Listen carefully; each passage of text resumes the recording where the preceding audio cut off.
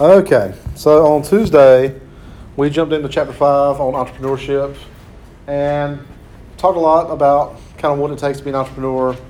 And it takes a lot of different aspects of leadership. And we said, what was one thing we said about an entrepreneur? Kind of a character trait. Risk taker, absolutely. Somebody's willing to take a risk. Somebody's got nerves of steel that is okay not sleeping at night, because of all the different things they've got going on, or because their business is so busy they've got to, keep up with all the different aspects of it. Being an entrepreneur is a stressful lifestyle. Even if you are a risk taker, imagine a gambler that goes into the casino and puts all their life savings on black and then lets the roulette wheel start spinning. That's kind of what an entrepreneur is doing. I mean, you could put a lot of investment, a lot of time, a lot of money, resources into a project, and it could just blow up in your face. And especially when you consider the statistics, the stats are very much against you that your business is going to be a success. Even if you've got a really good business model. Did I tell you guys about Bessie Burgers? Bessie Burgers was this new franchise concept that was started in Clinton, North Carolina, my hometown. And the guy that owned the Subway in town, he owned a couple Subways, he wanted to develop his own franchise concept. And so he started this company called Bessie Burgers, which the hook was, or the differentiator was, this was a burger that they put on a yeast roll. And yeah, think about like Golden Corral yeast rolls, the real like fluffy rolls, real buttery. And so I went there one time and I got it and I just didn't get it. I tried it and I was like, I just don't like this. It's like yeast roll meets ketchup, mustard, and burger. Yeah. And I just didn't get it. It just didn't work for me. And so I never went back. And several years later, Bessie Burger did not materialize into a franchise. There's no telling how many tens of thousands, if not over $100,000, this guy put into this concept. I mean, it wouldn't surprise me if somebody told me he put, $200,000 or more into the concept. Because when you walked in, it was a nice looking restaurant, like steel everywhere you see. They had the menu boards that are LCD TVs, really nice concept, good logo, that kind of stuff. So he threw a lot of money at this concept, blew up in his face. My wife gets mad at me pretty often because I like to watch Shark Tank. And I watch it, 2 or 3 nights a week, even on reruns I'll catch it just because it's interesting to me as a business person. But in any case, we're watching it last night or the night before last, and there was a pitch for this app called Emergency. And Emergency, except the last part of it was SEE, like vision. So these two guys came up there and they started pitching this app about when you have an emergency, you push one button and it transmits your location, your audio comes on, calls 911, it notifies your family, it does all these things, to try to help you in an emergency scenario. Kind of like what happened with my emergency SOS on the watch. So these guys had dropped $3 million developing this app and this company, and they hadn't had any profit yet. They hadn't even launched it yet. And it was just a horror story unfolding in front of my eyes and from the shark's eyes, thinking, how are you going to drop $3 million into something? Number one, these guys were not technologists. They didn't know about app development. Normally when you have app development, it's somebody that already knows how to do that, and then they develop it, and then they build a team, and it gets better. But somebody coming from the outside like me, I'm not an app developer. If I go and want to develop an app, I'm going to have to spend a ton of cash to pay somebody to develop that, and that's what those guys did. And so turns out they didn't get a deal. Well, I went and Googled the app after the fact to read about it, and the guy who dropped $3 million, he doubled down and borrowed another $3 million. So he was in debt $3 million. He dropped $3 million his own. He was in debt another $3 million. He ended up committing suicide. The guy that was on Shark Tank. I was shocked. I was like, I couldn't believe it. This guy, is right here in front of me on TV. Went and read about him. Yeah, he died very soon after that, just because I'm sure the stress was incredible. Same thing happened with a guy on American Greed I saw recently. He got into a real estate deal that just didn't work out. And I know this is 2 days in a row I've talked to you guys about business and stress and suicide. Not intentional. It just happened that way. Please never consider doing that. But the point to illustrate is that being in a small business environment, being an entrepreneur, there is some stress associated with it, but there are healthy ways to deal with that stress.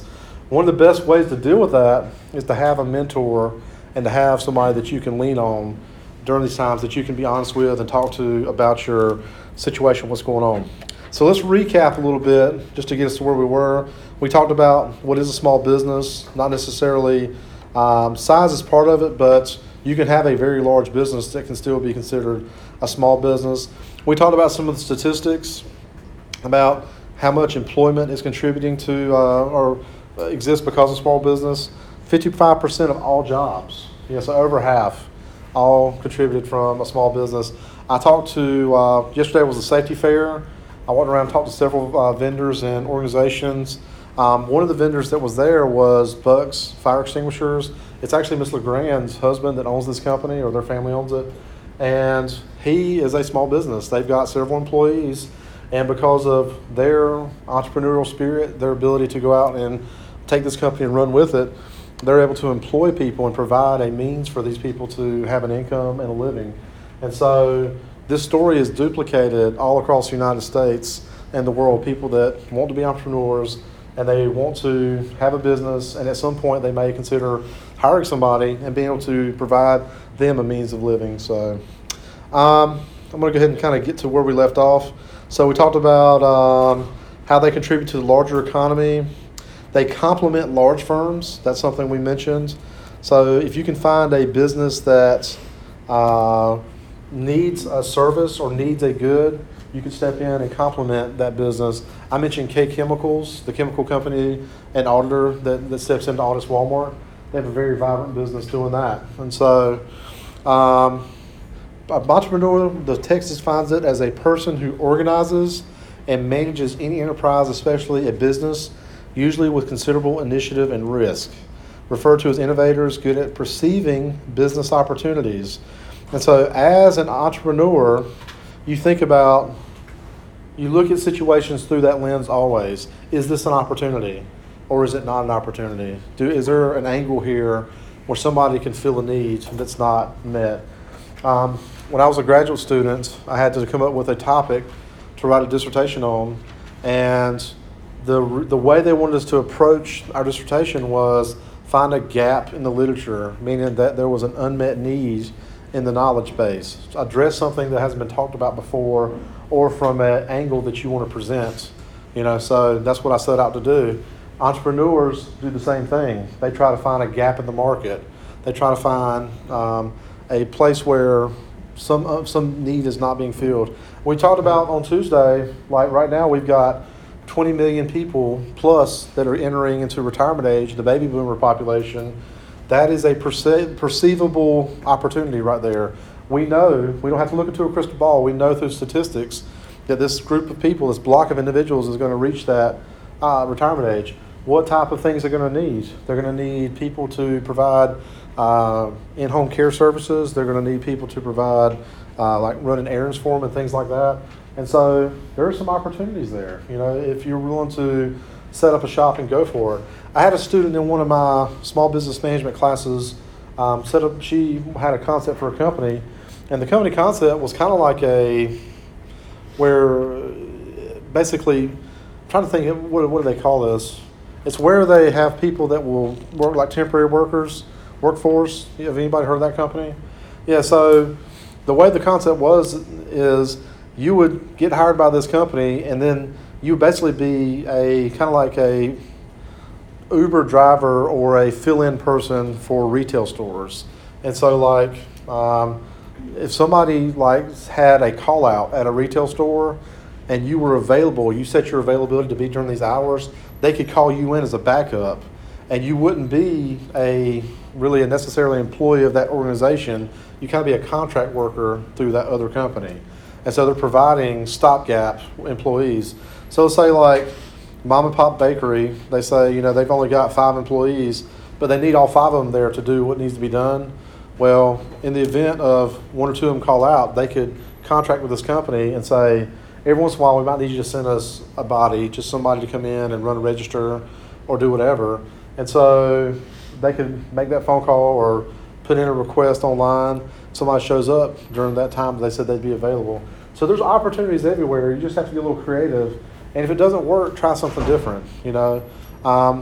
Saw a concept recently too where they were looking to try to match people with prices online for items they wanted.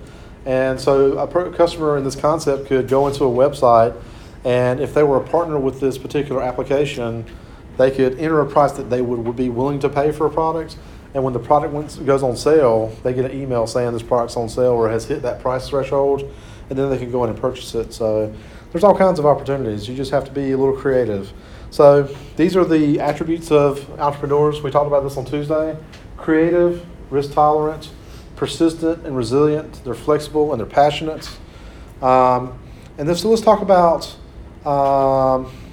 some things to consider. So we talked about these things also. You're independent. You have financial gains potentially. Control, prestige, the opportunity to own your own organization or business. You have equity and opportunity. There are some drawbacks: the time commitments, the risk, the uncertainty, the financial commitments. And so talked about this. So let me get to where we left off, which is this. So this is steps to starting a business. So if you do decide that you want to be an entrepreneur, you don't necessarily have to go through all this to get started. Once again, remember when we talked about the design or business types? You have a sole proprietor, LLC, C Corp, those different types of business designations. You can just be a sole proprietor and don't necessarily have to go through this list. This is just a list if you're going to go through a formal process. Number one is write a business plan, and I'm going to expand on that in a moment. Get business assistance and training. Choose a business location. Finance your business. What type of legal structure you're going to have. Register a business name. Get a tax ID number. You don't have to do that if you're a sole proprietor, by the way. Register for state and local taxes. Obtain a business license and permit. And then understand your employer responsibilities if you have employees. And so if you're going to write a business plan, these are the different components that you want to have in it. Anybody know what an executive summary is? So you've heard of an elevator pitch, right? Elevator pitch? What's an elevator pitch? Elevator pitch is if you get an opportunity to meet somebody that can be a game changer for you, how can you explain to them the value you bring in like 1 to 2 to 3 sentences? Very quick. This is what I'm doing. This is what I'm working on. This is how I can add value to what you bring, And so that's called an elevator pitch. It's a very succinct, concise version of your story. And so an executive summary seeks to do that. You can have a business plan that's 10, 20, 30 pages, but the summary on one page encapsulate the essence of what you're trying to accomplish. Company description kind of expands upon that. A market analysis is a way that we go about trying to understand how you feel an unmet need in the market. If I said I'm going to open up a hamburger stand on Wayne Memorial Drive and I want to get some funding to do that, well, if I do a market analysis and see, well, there's already a Wendy's, a McDonald's, a Hardee's, a PT's, a Highway 55, and I'm sure there's 2 or 3 others I'm not naming. What else am I missing on Wayne Memorial? It's a hamburger joint. Who? Cookout. Yeah, well, that's over on Berkeley, but still within a 2-mile radius, that's just 6 hamburger joints. If I go on down to the other end of Berkeley, there's Berkeley's Grill. So there's a bunch of opportunities for hamburgers. So I'd have to have something really special to justify me raising money to open up a hamburger joint on Wayne Memorial Drive. But if I was going to do like a new, I don't know, what's something that's different that we don't have that you would love to see in Goldsboro? We just got a cocaine. What is it? Okay. Yeah, what is that? I saw it. Basically, like sushi, but like each component is by itself. Oh, so it's like a deconstructed sushi? Oh, yeah. Well, see, the place that was in there before then, is it the same people or there's a different group of people? Do you know? I have no idea. I don't either. Well, so I went into the place that was in there before then. It was like, it had chicken in the title. I don't remember what the title was beside Quiznos. Anybody remember this? It wasn't there but like 6 months. It didn't last, whatever it was. But I can see the Poke Bowl being successful in making it because it's something different, something we don't have. And if it's good food, it definitely will have a good shot. So how's this company going to be organized? How's it going to be managed? What type of particular product or service are you going to offer? What's going to be your revenue stream? How are you going to make money? How are you going to let people know about it through marketing? What type of funding request are you seeking? How are you going to raise funds? How are you going to raise capital? Do you have friends and family that are injecting $50, $100, $200,000 in this business? Are you going to try to get a loan from a bank? Are you going to use your assets as collateral, your house, your land, any other assets you might have? And then your projections. What do you think you'll do based on similar companies in similar markets over the first 12, 24, 36 months? These are they really are educated guesses, but you can kind of get a sense of that based on similar, companies. I was driving by a restaurant in Clinton the other night after the flat tire, and it was called Los Begonias. It's a Mexican restaurant in Clinton. Really good place, and my dad and I were talking about it. My dad lives in Clinton, my mom does. And so we were talking about how successful that business has become. I said, I bet he does a really, really good business. I would say it would surprise me if he does $3,000 a day in sales at least. And you think about $3,000 a day, that's $21,000 a week. That's $84,000 a month. That's $840,000 after 10 months. Add another 2 months on top of that, that's $1 million in sales. And just this nice little restaurant he's got going right there. And so even if it's half that, that's $500K a year in sales. So somebody's doing very well. And so right there, I just did a basic financial projection based on an educated guess of what I know that restaurants can do. I used to work in the restaurant business, and so I've seen sales of what restaurants will do on like a dinner and lunch time rush. So, all right, any questions about any of this about business plans? It can be even more involved than this, but it can also be very, very small. You don't really need a business plan. I know that's terrible for me to say as a business teacher. The time you want to have one is when you're starting to cycle up into taking it to the next level. If you're starting out as a sole proprietor, a lot of sole proprietors don't do the legwork of having a plan. But if you're going to go and set up a formal business and put some serious money into it, yeah, you want to have a business plan because you want to understand where the capital is going to come from, how much things are going to cost. You want to have a kind of a rudimentary budget in place to understand this is what my overhead is going to be month to month. These are all the bills I'm going to have to cover. I'm going to have to raise this much money each month to cover those bills. So you want to kind of know that stuff ahead of time. And so take advantage of free training and counseling services from preparing a business plan and securing finances to expanding or relocating a business. I mentioned it. I didn't bring the flyer with me, but I'm going to keep reminding you about October 2nd, which is the interview with Patricia De La Motte. She's a student and owner of Once Upon a Child. She's been through this. She's been through, hey sir, hey, Ryan. Good to see you. She's been through training services. She's been through getting help with a business plan. She's been through seeking help from a tax accountant to help lower her tax liability. She's been through relocating a traditional retail business and expanding a retail business. So she's been through all that. And she can tell you the good, the bad, the ugly, but she's still standing. She's been in business for 20 years. That is a huge testament to a good business person that's able to take a concept and run with it and keep it going. She bought into a franchise. This was the Once Upon a Child concept. But just because you buy a proven system, buying into a franchise doesn't guarantee success. It does take a lot of effort, takes a lot of hustle to keep something going.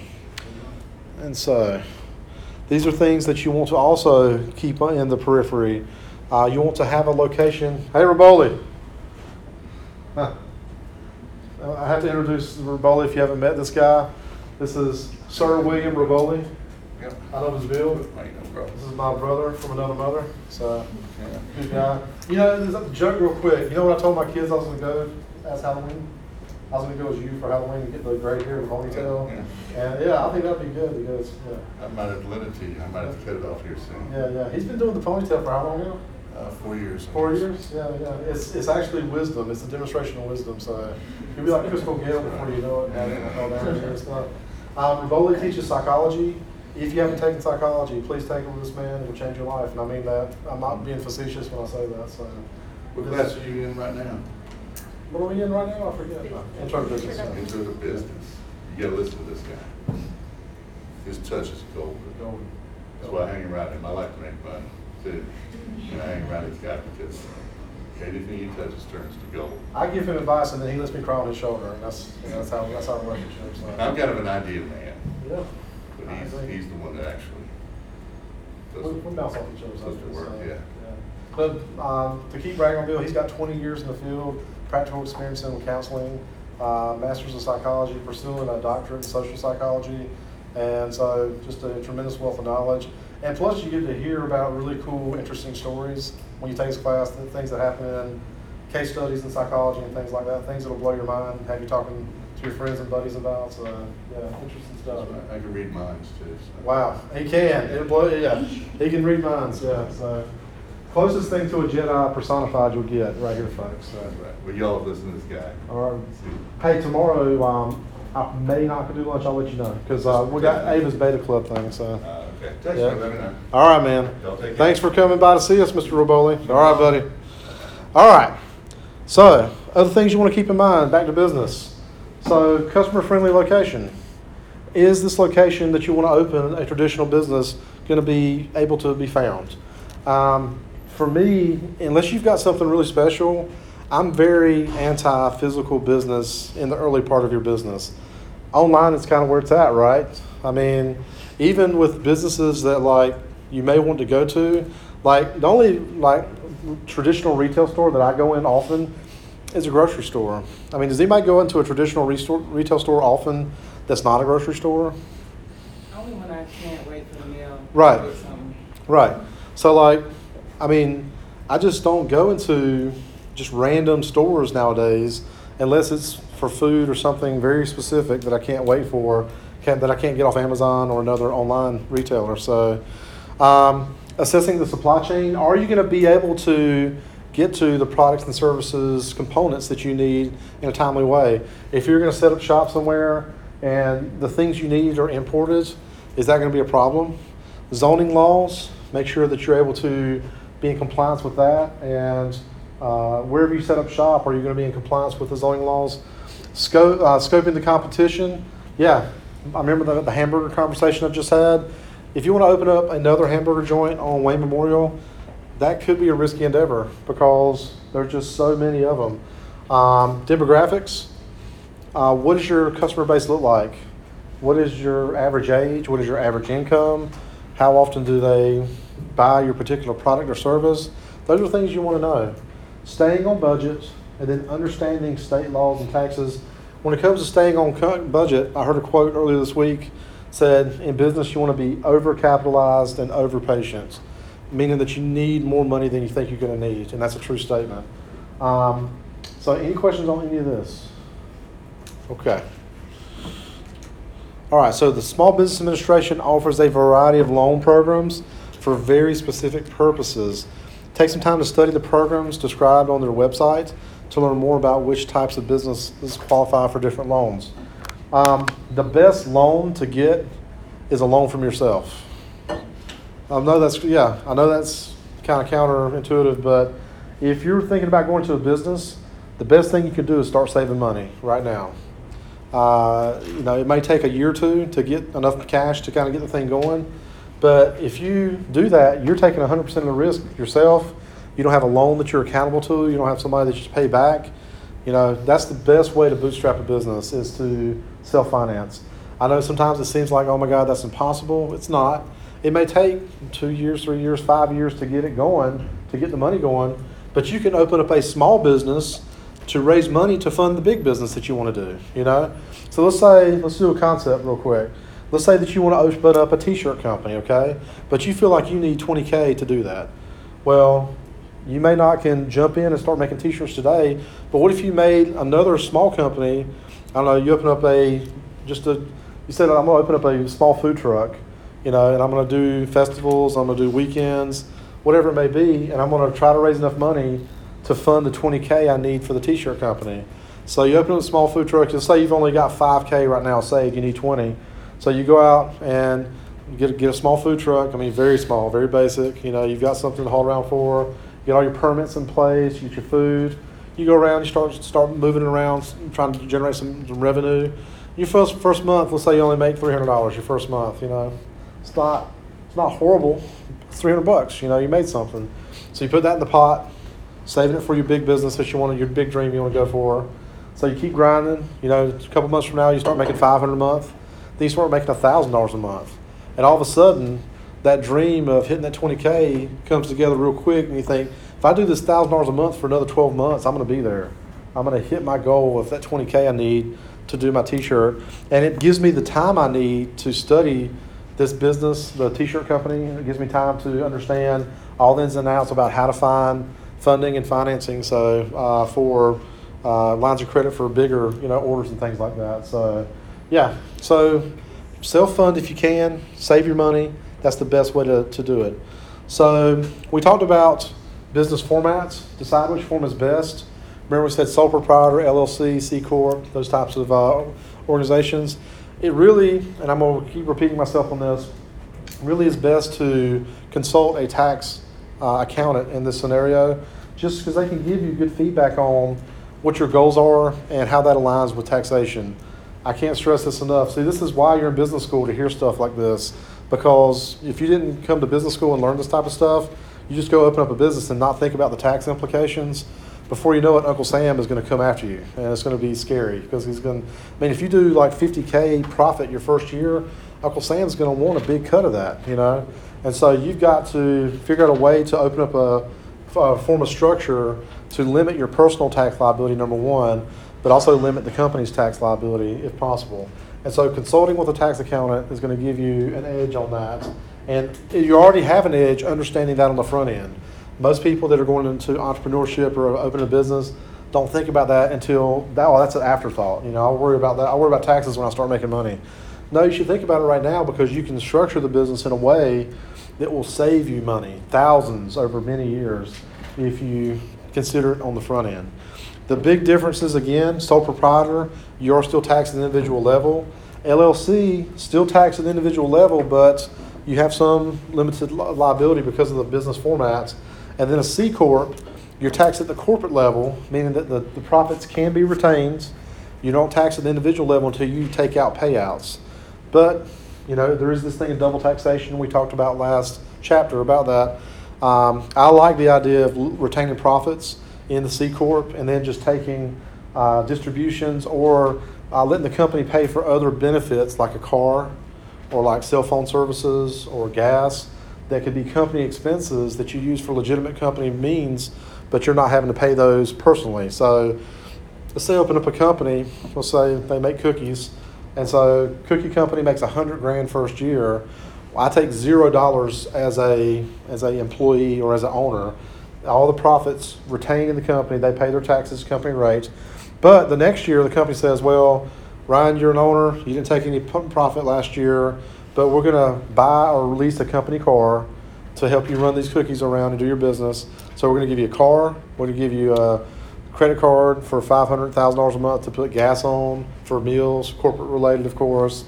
And you start to see how these fringe benefits start to be paid by the company, which is a write-off for the company. The company gets to use those as a legitimate expense, and now you get zero tax liability from a personal standpoint. You're not taxed because it's not income. It's a benefit that you're using the corporate benefit. And so then it graduates. Year two, you get $250,000 of sales. So by year three, the company says, well, we want to put you up in a house. We're going to buy a corporate house, and we're going to pay the mortgage on it, and you just live there. So now all of a sudden, you're not getting any income. You still got your primary job. You got your cookie company, but it's paying your house payment. It's paying your car payment. It's paying for your gas, paying for some of your food. You start to get the picture. You feel me what I'm saying, right? So now you're seeing, and guess what? This is exactly how rich people do it. They open up a company. They let the company do these types of things in the company's name. My dad went to a house recently. He does some sales. He's retired, but he went to a house, somebody from their church. He walks in the house. This house was 11,000 square feet. Lewis knows how big that house is, right? 11,000. My parents live in a 4,200 square foot home, which is huge. This is 3 times the size of their house. I mean, massive. And the house is in the corporation's name. They own a major corporation that does multiple millions of sales a year. And that company provides that home to them. If they had to pay the mortgage on a house like that, no telling, $3,000 to $5,000 a month probably for a mortgage like that. And so the company covers that. That's, the company paid. So yeah, that's the kind of ways that you guys need to be thinking if you're going to go and do entrepreneurship. And guess what? You don't have to do a multi-million-dollar a year company to do that. You can have a company that makes 20 grand a year, and that 20 grand in profit can still pay for some of those incidentals I talked about. It could still lease a car for you or buy a used car or something for you, just as an example, to use as a company used car. So, all right, so register your business name with your state government. Naming your business is an important branding exercise, absolutely. You want to pick something that stands out, something that'll be memorable. It's definitely something not cheesy. It's a good idea to bounce your name off several people. Write down several different types of names, different ways of doing it, and make sure that you get some feedback. There's a brand that I really like. It's called the Woolly Mammoth Woolen Company. Woolly Mammoth Woolen Company. And what does the Woolly Mammoth Woolen Company make? They make really nice wool blankets. And they're really long. They're like 9 feet long. They're wide. They're like 6 feet wide. So I got one last year and I liked it so much that I bought my mom one for Christmas. But here's the thing about Woolly Mammoth Woolen Company. They have a great logo, clean website. But what's the problem with Woolly Mammoth Woolen Company? It's a mouthful, and most people can't say it without getting tongue twisted, right? And here's another problem. If you want to visit their website, guess what you have to type in? Woolly Mammoth Woolen Company. And I'm like, you couldn't go with WMWC.com, or something like that? I mean, or WMWcompany.com. Yeah, I mean, they just made some mistakes, in my opinion, with the title or the name and the branding. If I was their marketing person, I would either call it Woolly or Mammoth or something like that and just go with that, just let it be whatever that is, But, I'm sure if they were here, they would debate why they went with that. So you can see naming is an important exercise. If you choose to name your business as anything other than your own personal name, then you'll need to register it with the appropriate authorities. This is known as registering your doing business as DBA name. And so if it's anything other than your name, like if I open up a car dealership and I'm the sole proprietor of this and I call it ABC Auto, for example, I can say ABC Auto is Ryan Bradshaw's doing business as ABC Auto. That's how that would work in that example. So. All right, learn which tax identification number you'll need to obtain from the IRS and your state revenue agency. And employer identification number, EIN, is also known as federal tax identification number and is used to identify a business entity. Generally, businesses need an EIN. You may apply for an EIN in various ways, and now you may apply online. I've done this before. I opened up an LLC, and I got an EIN. It was very simple. Didn't take me less than a couple hours to do that. And so I'll say when you open up a business or do things in the entrepreneurship vein, you have some anxiety. Like, am I doing this right? Should I be doing this? Is this going to work? Am I doing all this work for nothing? But, you should still do it. You should give it a shot because you never know what you're going to learn, what you're going to experience. And as long as you're trying to limit your personal financial exposure where it's not going to do too much damage to you individually if it doesn't go well. You need to try. You need to experiment. I can't tell you how many times I've learned about an entrepreneur, and they tell me something like, "Oh man, I tried all these different concepts before, and a lot of them didn't work, but that led me to the one thing that did work." Mark Cuban. Anybody know Mark Cuban? He owns the Mavericks. As a billionaire, he's famous for saying that he's tried many different business concepts. Before he finally had that one deal, the one deal that made him a billionaire. And so that's what it takes. You have to experiment, and you shouldn't be afraid to take a risk. So register your state to obtain tax identification number, workers' compensation, unemployment, and disability insurance. An accountant or lawyer can explain your state's requirements for filing various forms and for taxes. Yeah, you always want to consult with experts. They do cost a little bit of money, but it's worth it for the peace of mind to know that you've got an advocate that's going to give you good information to help you make sure you've got all your stuff together. Get a list of federal, state, and local licenses and permit required for your business. Federal, if your business is involved in activities supervised and regulated by federal agencies such as selling alcohol, firearms, commercial fishing, etc., you may need to obtain a federal license or permit. Virtually every business needs some form of license or permits to operate legally in the state. However, licensing and permit requirements vary depending on what type of business you're operating, where it's located, and what government rules apply. So, I had a eBay business that I was running out of my house, and I changed vendors toward the end of it, and the vendor required me to have a permit. I didn't need one otherwise to operate, but the vendor had to have a permit. So I went to the courthouse to get a permit. They didn't know how to give me a permit because it's not a physical presence, you know. So they ended up giving me a peddler's permit to operate like out of my car, you know, if I had to operate like that or out of my house. But I ended up getting a permit, and I ended up turning it over to the vendor. And the vendor relationship was horrible. I'll have to tell you about that another time. But they were basically sending me product that was damaged and missing product and stuff like that. All right. To help you identify the specific licenses or permits your business area needs, you need to visit the State Bureau License Office for the area where your business is located. You can also go by your local courthouse, and they can give you some guidance on that. So learn the legal steps you need to take to hire employees. To do this, consult with an accountant or lawyer to get expert advice on employee law and find out what's required. Many counties and nonprofits such as SCORE offer free advice. Check out the 8 steps for hiring process in the chapter reading. And yeah, I mean, you may at some point have to graduate to hire a part-time person to start out. And you want to make sure you're doing everything that needs to happen to make sure it's done correctly. So, all right, very briefly before we leave, I'm just going to talk about the components of the business plan. Oh, we've already talked about that. That was the overview we did a while ago. So those executive summary, company description.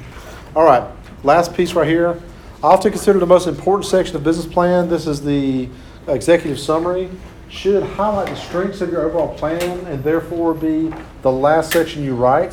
So after you write the whole business plan, you do the executive summary.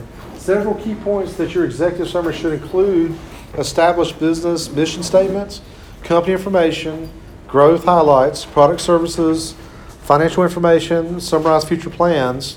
For new business, not as much information as established companies. Instead, focus on your experience and background as well as the decision that led you to start this particular enterprise. So, this is a good ending point for Chapter 5. If you guys have any questions, let me know. Please be checking your emails. I send out a lot of good information there. And you guys have a great weekend. I'll see you next week, okay?